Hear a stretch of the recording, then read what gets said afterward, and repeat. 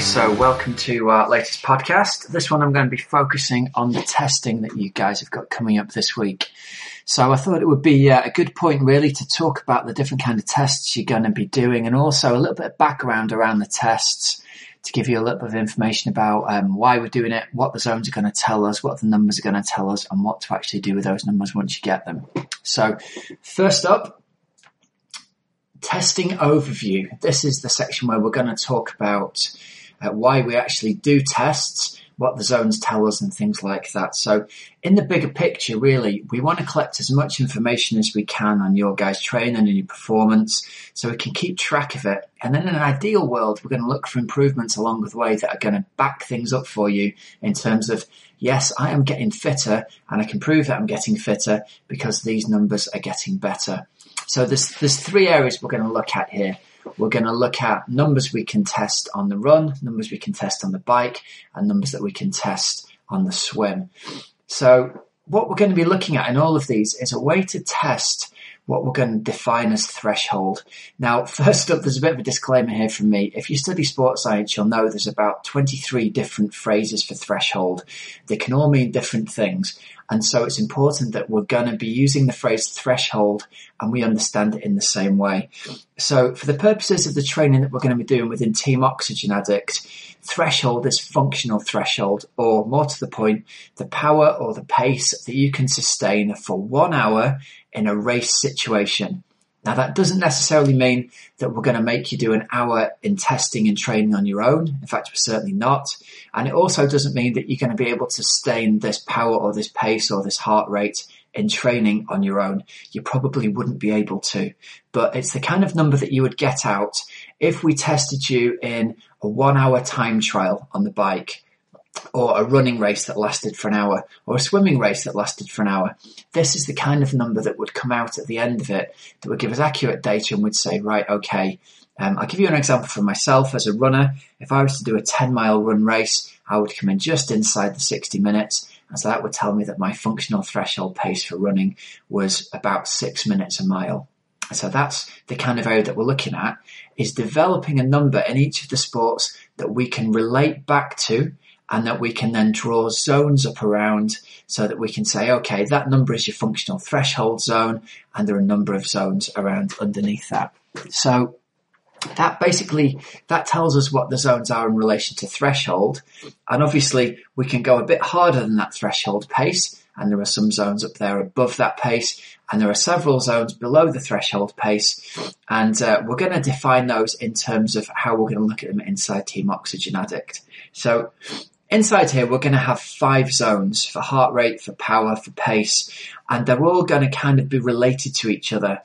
And you can think of each one as being interchangeable across the sports. So if you number the zones from 1 to 5, with 1 being the easiest and 5 being the hardest, our zone 1 is a recovery zone where we're doing extremely light exercise in this zone. And the purpose of it is only ever to promote blood flow back to the muscles and not to try and get any kind of training effect at all. It's like a free massage. So a zone 1 bike ride or a zone 1 swim are excellent for this. You'll never have me give you a zone 1 run, because I believe that the impact of physical landing on the pavement and gravity and the pounding that the muscles get means that we can never truly get a recovery run. So you won't ever get a zone 1 recovery run. But certainly within cycling, it's possible to cycle really, really easily. And within swimming, it's possible to swim really easy as well. Zone 2 is where the majority of our Ironman athletes are going to spend their time. That's our aerobic training zone. And in that zone, we can primarily fuel our bodies by fat. And the main purpose of this training is we can get faster while still getting the majority of energy from fat. Now, when we start off, that isn't going to be the case. When we start off, our bodies are going to mainly be used to burning carbohydrate, and we're going to have to teach them to burn more fat and more fat. And as you get better at this, the percentage of fat that you burn at any given intensity is going to get greater. And all the way through zone 2, you can be expecting to primarily be burning fat all the way through. When you start out, it's probably not the case. your maximum fat burning is probably the middle of zone 2 when you first start out your training. I'm going to skip from zone 2 through to zone 4. Zone 4 is what we're going to define as functional threshold. So if you're with a power meter, that's functional threshold power, functional threshold pace, or for swimming, we're going to call it critical swim speed, or CSS. So that's the kind of power that you can put out, or the pace that you can put out for an hour that we talked about earlier. And then we've got a zone either side of this. We've got zone 3 and we've got zone 5. Zone 5 is going to be used extremely sparingly and with a very specific measure. Zone 5 is our maximum oxygen uptake. It's VO2 max intervals. So they're intervals between 1 minute and 3 minutes long with relatively long recoveries.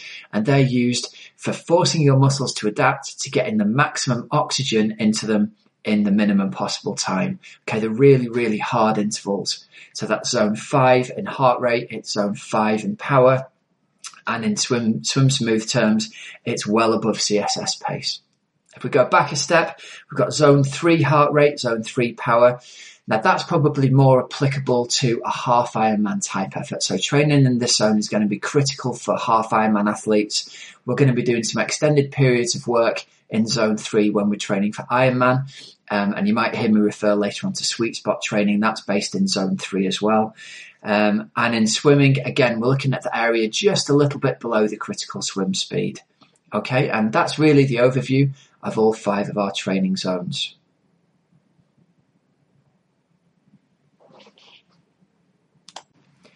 Bike testing, the FTP test.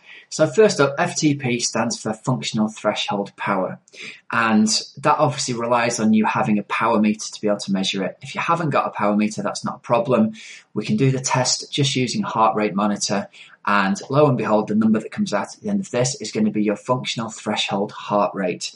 So the two are very similar. And so it doesn't matter at this point if you haven't got a power meter. A power meter will make your training more accurate. It'll make your racing easier. And if you can afford one, I'd really encourage you, make it the next purchase that you have before you buy anything else. I think it's probably more valuable than race wheels, certainly for the purposes of training. Okay, so the general overview of the FTP test is that you're going to do a 20-minute time trial effort on the bike, and that does mean you're going to go as hard as you possibly can go and sustain for 20 minutes. The test is written within the Team Oxygen Addict plans, includes a warm-up that's got some efforts in there to help kind of open your system up. It's going to give you the ability to sort of experience what a couple of minutes or a 30-second period at threshold feels like. And then there's going to be a recovery period of a few minutes before you go into the 20 minutes itself. Now, the warm-up that you do isn't that important as long as you get 3 to 5 efforts of between 30 seconds and a minute in, at or around the kind of effort that you feel you can sustain for 20 minutes. And that's just going to get your body systems up and firing. Okay. Next up, we've got the general overview of this test and how it's going to feel. As I mentioned earlier, it is a 20-minute all-out test. That means that if you've got a power meter, we're looking for the number to hover around the same number for the whole way through the test. If you've ever done a 10-mile time trial on the bike, you'll know what that means. Like, it's very, very difficult to maintain the kind of power output for 20 minutes. And if you get to about the 12, 14-minute mark thinking, I'm not sure I can continue here, you're probably around the right power output. You are going to have a word with yourself and really push yourself to complete the 20 minutes. But we really want this to be 20 minutes at the maximum pace that you can sustain. And really, I don't want you worrying about what your heart rate monitor says as you do this test. I don't want you worrying too much about what your power meter says when you do this heart rate test. You're just going to do the maximum that you can for these 20 minutes and really get it all out. As soon as the 20 minutes is over, hit the lap function on your heart rate or on your power meter head unit, and then just coast down to an easy speed, get your breath back, and do a 15-minute or so gentle cool down and just flush out. There's going to be a lot of lactic acid in your muscles after you do this test, so you really want to make sure you do a good cool down afterwards. If you're doing the test with heart rate on its own is absolutely fine, and that's going to give us a good result. So what we're going to do here is we're going to do the test exactly as we've described. It's a 20-minute time trial effort. You're going to press the lap function on your heart rate monitor as you start the test, and you're going to press the lap function on your heart rate monitor as you finish the test. Even if you forget to do this, it isn't a problem because we can highlight the area later on within Training Peaks.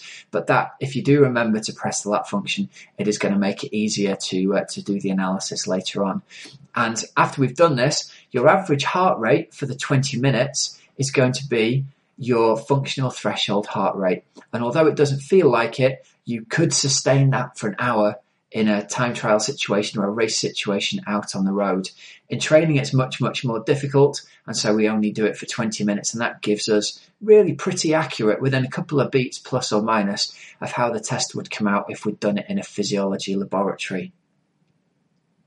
If you're doing the test with a power meter, well, you're going to get much more accurate results out of this. And you've got the benefit that all the way through, you're going to be able to be looking at these numbers and trying to hold your power number at the constant number all the way through. And ideally, if you can increase the power across the last 10 minutes of the set just a little bit, then you know you've paced it ideally. A good tip from me is I want you to have one of the fields set up on the head unit that tells you what the average power is for this lap. So if you press the lap function as you start your 20-minute effort, that average power number, it isn't going to jump around like all the power numbers do, you know, the 1 second power and 3 second power. The average is going to give you a good number for what's going on across the whole amount that you've been riding for so far. And if you've already got a 10-second average set up on one of the fields in there as well, you can essentially compare that 10-second average number to the average so far.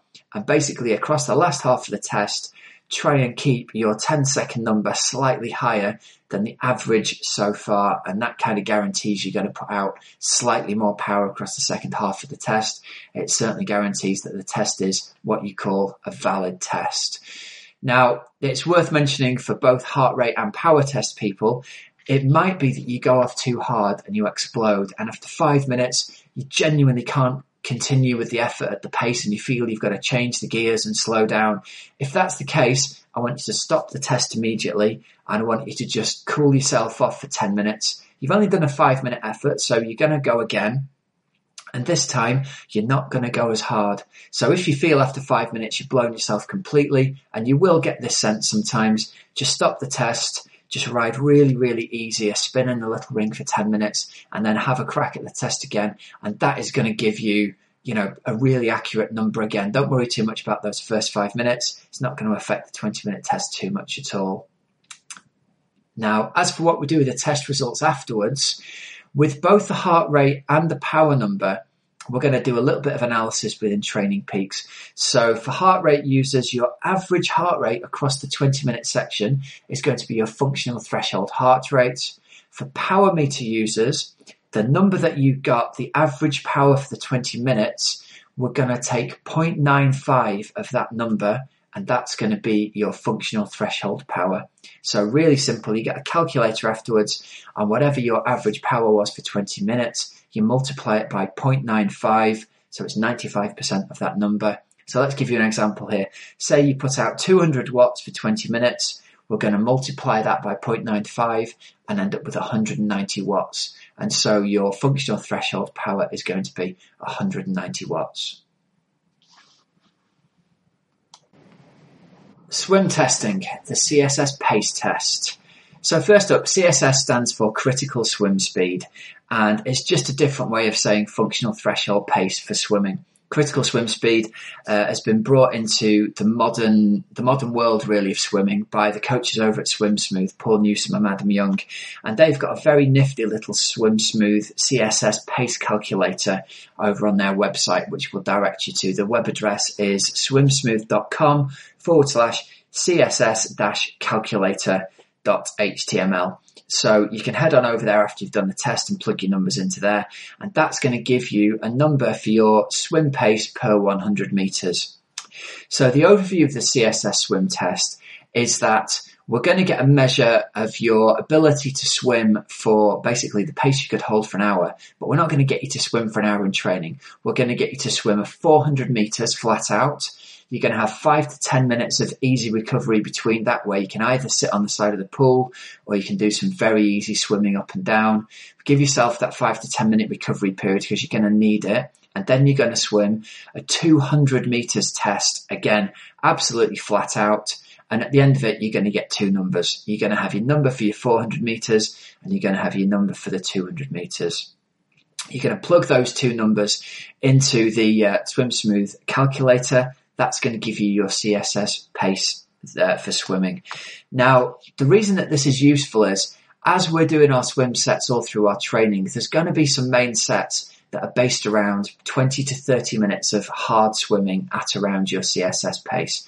Just like your quality your quality bike ride will have some intervals, FTP, pace or heart rate. Your swimming is going to have some quality intervals thrown in at your CSS pace. Now, not all swimmers at all levels of the plan are going to have these CSS swim sets in there, but it's a real good measure to have something to relate yourself to, because a good rule of thumb is that your Ironman pace is going to be somewhere in the region of 10 to 15 seconds per 100 slower than your CSS pace. So it's going to give us a guideline that when we're doing our long aerobic swims and our long broken aerobic swims, that's going to be kind of the pace you're shooting for, that CSS plus 10 seconds or so.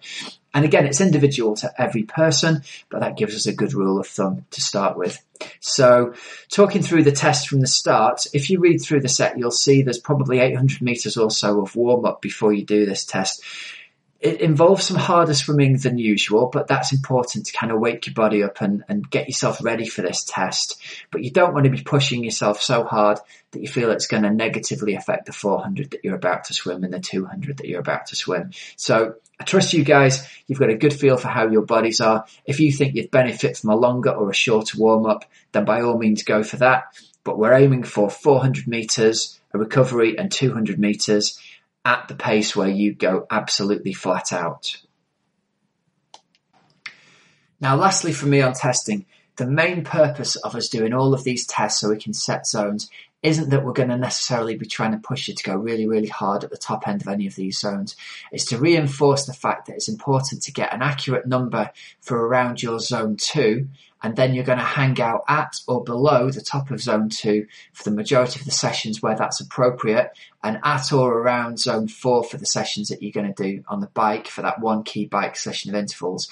But the key thing for Ironman athletes to take in is that the main adaptation we can get for you that's going to help on race day is getting your body to burn fat more efficiently. By more efficiently, I mean allowing you to go slightly faster while still providing most of the energy from fat. At the moment, your body has a kind of upside down U-shaped curve in terms of how it burns fat. And at that maximum point at the top of the upside down U, that's where you're best hanging out. If you do most of your training around that intensity, your body will gradually allow you to go faster and faster and faster while still burning fat. If you go quite a bit harder than that point all the time, well, what's going to happen is your body isn't going to learn that it needs to adapt by burning more fat more efficiently. It's just going to demand more carbohydrates from you. It's going to essentially switch off the fat supply and turn on more of the carbohydrate supply. And the only way for you to keep putting that carbohydrate into your body is to keep absorbing it. Now, in rough terms, your Ironman is going to be costing you between 600 and 900 calories an hour, and your body can only absorb about 300 calories of carbohydrate an hour while you're exercising. So if you burn through all your carb stores and you haven't taught your body to metabolize fat more efficiently, you end up walking on the run simply because you haven't got any carbohydrate left. You can't take in more than that 300 calories an hour and absorb it. And so your body's limited to being able to, sort of all it's ever done is training is perform training fueled by carbs. And on race day, it's trying to be fueled by carbs and it can't be because there aren't any left and you can't get them in fast enough. So the main purpose of this hanging out around zone 2 in the sessions where you're doing that is gradually pushing up higher and higher the pace that your body will fuel you mainly by fat. Okay. So that's the end of our overview of testing and zones and the reason basically why we test with zones. I hope you've enjoyed that. Any questions, fire them over to help@oxygenaddict.com. Hope you're having a great week and I hope the testing goes really well this week for you. Now, run testing, the Jack Daniels VDOT calculator.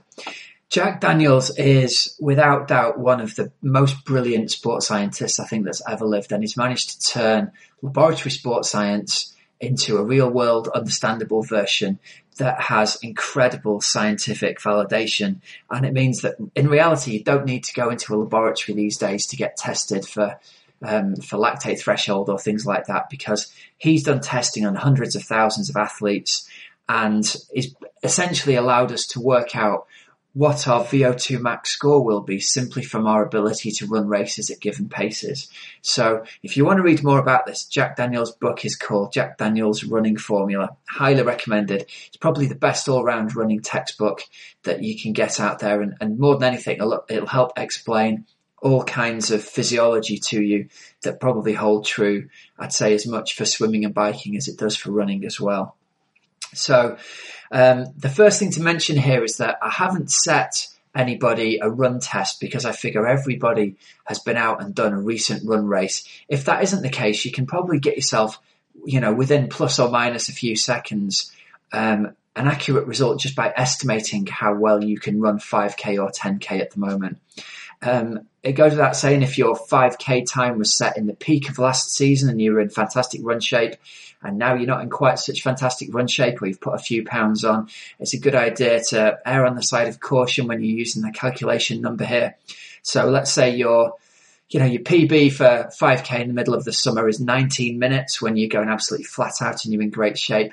Maybe you want to plug in 19:20 or 19:30 into the run pace calculator, and that'll give you probably more accurate zones for now. Which brings us on to, you can find a run calculator online, actually on our website at oxygenaddict.com/v dot, all one word, VDOT. That's got a little calculator there that you can plug in recent race time, and it will then throw up some numbers for you. And I'm planning to talk through those numbers for you now. So the first thing to be aware of is when you're going through these paces, it's going to throw up 4 or 5 different paces that correlate pretty well actually with the level 1, 2, 3, 4, 5 in heart rate and power terms that we talked about. The first pace that we're going to talk about is what Jack Daniels calls easy pace or endurance pace. E-pace is a mainly zone 2 type effort. So it's an aerobic effort. We're mainly fat burning in this zone, especially when we get into really good shape. We're going to be primarily burning fat in the easy pace zone. And it's a key pace for us to train at. Most of the training sessions that I'll be setting for iron distance athletes will be E-pace runs. And the reason for that is, if we look at our weekly structure across the whole week, what we find is that we're doing lots of hard bike sessions. We're doing some hard swimming. That's going to positively affect your cardiovascular fitness. We don't also need to do a lot of hard run training as well. So the run training that you'll be getting is absolutely fine to run mostly at easy pace and even slower than that, because the main purpose of the run training is to get your body used to the pounding that it takes by being bounced against concrete or tarmac repeatedly for your Ironman marathon, what could be 4 or 5 hours. The main limiter for most athletes is not going to be their cardiovascular fitness. It's going to be how well their body's physical structure stands up to that pounding. So we're talking about your thigh muscles being able to control the eccentric loading when your body lands and it breaks that motion as you hit the ground. We're talking about the ligaments and tendons in your knees and ankles being strong enough and having the durability to not get niggled, not get sore, and essentially not get injured by this repetitive landing on the pavement. And to do that, it's just as effective doing this at a relatively slow pace, so E-pace or slower, than it is to do it at hard pace. The big benefit of doing your runs at a relatively easy pace is that you're going to recover from them really quickly. You can completely recover from an E-pace run in 24 hours, whereas if you run some of the faster efforts, if you've ever been to the track and done some really fast track workouts or run really hard up and down hills, you'll know your legs can be sore for 2, 3, sometimes 4 days afterwards. We don't want that for overall training. We want you to be bouncing back from your run sessions day after day after day and feeling good to go for the next run or the next bike or the next swim session. So the first pace there is easy pace. The second pace is what Daniels calls marathon pace or M-pace runs. And in his traditional structure, it's used for runners who are going to race a marathon. It's the kind of pace he uses to prepare people for race pace at marathon. Now, it's worth pointing out, I think the M pace that the calculator throws out is quite ambitious for athletes, certainly for triathletes racing a marathon. It tends to be a bit quick for an actual ability to run that marathon. But the purpose of it is to be running, I think, a little bit faster than your goal marathon pace to prepare you in training. So typically you'll do runs of 6, 8, 10, 12 miles at M pace in the build up to a standalone marathon. And that's going to prepare you for the demands of racing a marathon. We won't be doing that kind of running in the build up for an Ironman marathon because we're never going to be running anywhere near that kind of speed. We'll probably use M-pace running, preparing people for 70.3 triathlon, because if they have a really good run at 70.3, their run pace can be close to that sort of M-pace that gets thrown out by Daniels. So again, in terms of the heart rate zones, we're looking at a kind of zone 3 sustainable tempo type effort where, yes, when you're really fit, you're going to be able to sustain it for 12 miles, but initially it might be a kind of 6-mile tempo run type effort. The next pace on Daniel's sort of increasing speeds here is T-pace or threshold pace. Now this ties in beautifully with functional threshold power for the bike, CSS pace on the swim. Threshold pace is the pace you can sustain for an hour when you're very, very fit. So this will be race pace for 10K for people whose 10K pace is close to an hour. It's race pace for people who race 10 miles at this pace if they're racing 10 miles in about an hour. And for some of our elites like Mo Farah, his T pace is going to be around his half marathon race pace. So it's all around that ability to sustain it for an hour. The next level up on Daniels' formula is the I-pace runs. Now, I-pace is VO2 max pace running. It's zone 5 in heart rate. It's power zone 5 on the bike. It's sustainable. Usually you'll only ever do this if you're running at the track, but we're talking efforts of between a minute and 3 or 4 minutes long, with probably an equal recovery in that time frame. Extremely taxing. Running at that pace can be very hard on your legs. It's traditionally used in preparing athletes for Olympic distance racing and above. And it's really very effective at getting people fit quickly for short distance races. However, the drawback of it is you take a long time to recover. It's not unusual to be sore for 2 days after an I-pace track workout. And so for longer distance athletes at 70.3 and Ironman, the bang that you get is completely outweighed by the fact it takes you 2 to 3 days to recover from it. And we've got one pace above the I-pace running that you might also see, which is R-pace or repetition pace. That is the kind of training that pure runners do just for leg speed. And again, I wouldn't recommend anybody doing that kind of training unless they're training for Olympic or sprint distance or they're from a very pure run background. So we'll give you an example here. A runner who's got a PB of 20 minutes for 5K, their T-pace is going to come out at 1 minute 43 for 400 meters, or that's 6:53 per mile. Their I-pace would come out at 1:34 per 400 meters, or 6:19 per mile. So the T-pace running here, it's really important to see that this pace is there for a particular reason. It is possible for you to run faster than T-pace if you've been set a T-pace workout. It's possible for you to run faster than E-pace if you've been set an E-pace workout. But there's no point. You're not going to stress the energy system that's appropriate any more by going slightly faster than you are by going slightly slower. And again, the main purpose of the E-pace run is, number one, for that adaptation of your body getting hammered by being bounced off the concrete, and so strengthening joints, ligaments, tendons and muscles. And number two, teaching your body to be a little bit more efficient each time at burning fat. If you run, say, 20 seconds a mile faster than your E-pace run, well, you could easily sustain that, but what's going to happen is your body's going to essentially start to close down the fat burning and start to ramp up the carbohydrate burning, and that's absolutely not what we want. We want you hanging around about the point your body can maximally burn fat, and by hanging out around that point, your body is going to make you more efficient there, and it's going to gradually increase the pace that you can sustain while still providing energy mainly from fat. And that's how our excellent pro Ironman athletes are able to run at 6 minutes a mile almost and still be able to complete that sort of Ironman marathon workout at the end of such a long day.